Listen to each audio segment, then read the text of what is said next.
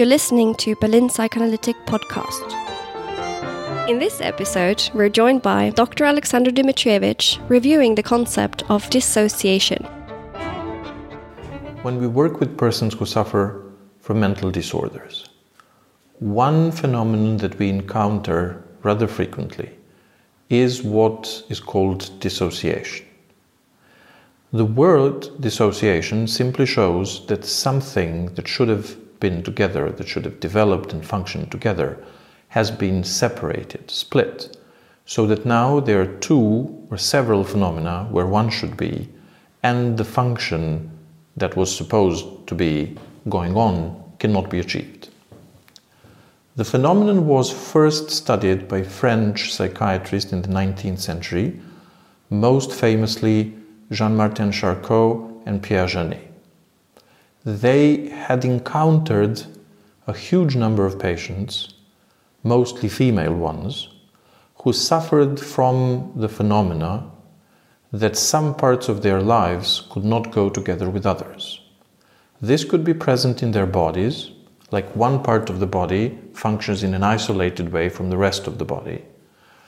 Very famously, in one of the earliest psychoanalytic cases, the arm of one patient was dissociated from like here downward, where no anatomical or physiological explanation for that could be provided.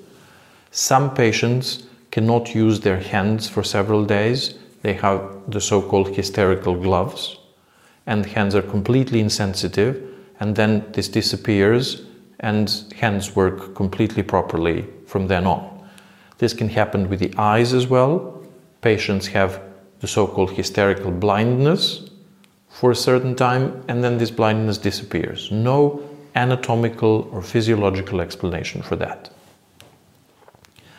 The authors of the French tradition tried to explain this through two mechanisms. One, traumatic experiences that are being enacted in this way, and two, lowering of the level of consciousness.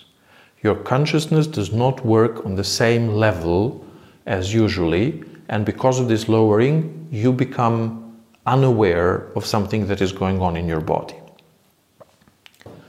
Quite similar things can happen in the mental life, and this has been a frequent topic in the psychiatry of the 20th century as well.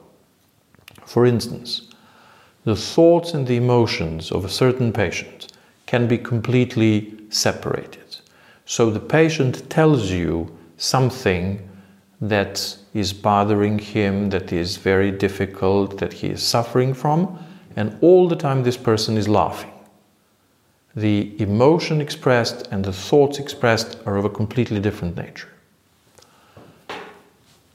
This has briefly been a very important topic for Sigmund Freud. In the last decade of the 19th century, he started developing a theory that was supposed to explain this phenomena. In the book Studies of Hysteria, Freud and Breuer, Joseph Breuer was the first author of that book, developed the idea that the basis of psychotherapy should be free associating, that patients should be invited to simply talk about whatever comes to their mind. The reason for this was the hope that free associating will help the patient stumble upon, luckily, if you will, on what was dissociated.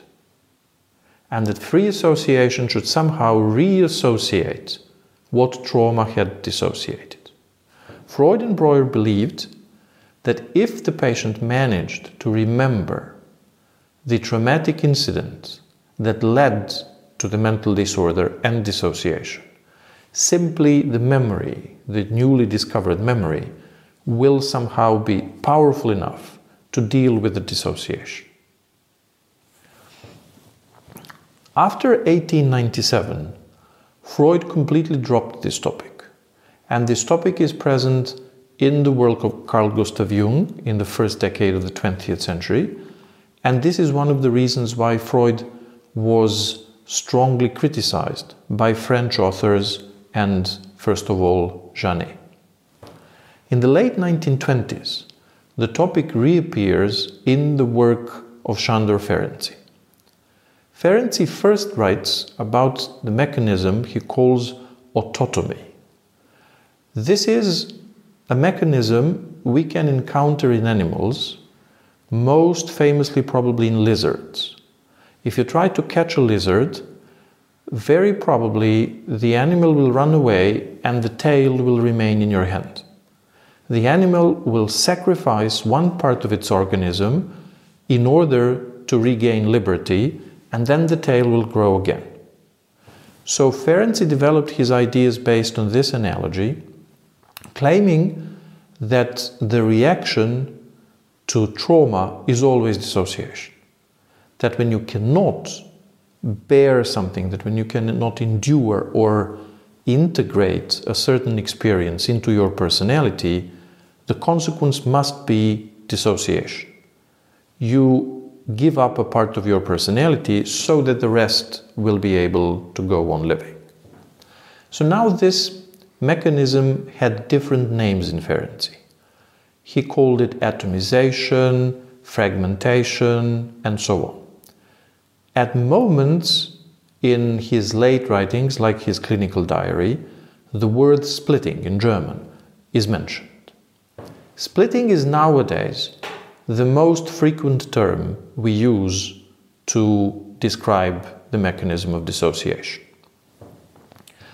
It became famous after Melanie Klein wrote about it in 1944 in the paper about schizoid mechanisms, as her attempt to explain what happens with very young babies around 4 months of age and in very severe patients. And she described how, in her opinion, hypothetically, both of these groups, when faced with unbearable experiences, split a part of their personality off from the rest of the personality, and then, in the second step, try somehow to evacuate it into the other person. This idea is also very present in American psychoanalysis in the work of Heinz Kohut, and Kohut introduced ideas of horizontal and vertical split. By horizontal split, he meant the mechanism of repression as described by Freud, and by vertical split, he meant a dissociation in the personality that was not just between the conscious or the unconscious, between the ego and the id, but he thought about the split that went through all the instances of personality, leaving one part of id, ego, superego split off from the rest of the personality that contained the major part of id, ego, and superego. In Kohut's opinion, the mechanism of splitting is something that we will meet in all cases of narcissistic personality disorder. Later on, it will be included as one of the major defense mechanisms in borderline personality disorder patients. Because of this, the work with these groups of patients is extremely complicated, and we may expect to see various enactments of split-off parts of their personalities that the patient is not really aware of or has any control of. The issue of dissociation became extremely prominent in the 1970s, and it either continues to be or is even more prominent nowadays. The reason for this was a famous TV show on American television where a patient appeared claiming to be suffering from what was called multiple personality disorder. And multiple personality disorder became, all of a sudden, a center of media attention, and many people started writing about it, and many people started reporting in media again that they had been abducted by aliens, that some medical experiments had been performed on them, and that as a consequence of that, they were now suffering from multiple personality disorder. Within 15 years, by the end of the 1980s, there were specialized hospitals for multiple personality disorder. This disorder was described like the patient was suffering from having inside of their personality at least one sub-personality and possibly even 100 of them. In some books, authors describe that when one patient is different personalities, they can have different heart pressure, different level of white blood cells, different tolerance to alcohol, and so on and so on. For many years, this disorder was diagnosed in the United States, Holland, Israel, and only a couple of countries around the globe, and not in Europe. In the meantime, its name was changed into dissociative identity disorder, and I believe that more and more authors are taking it seriously and more authors are writing about it.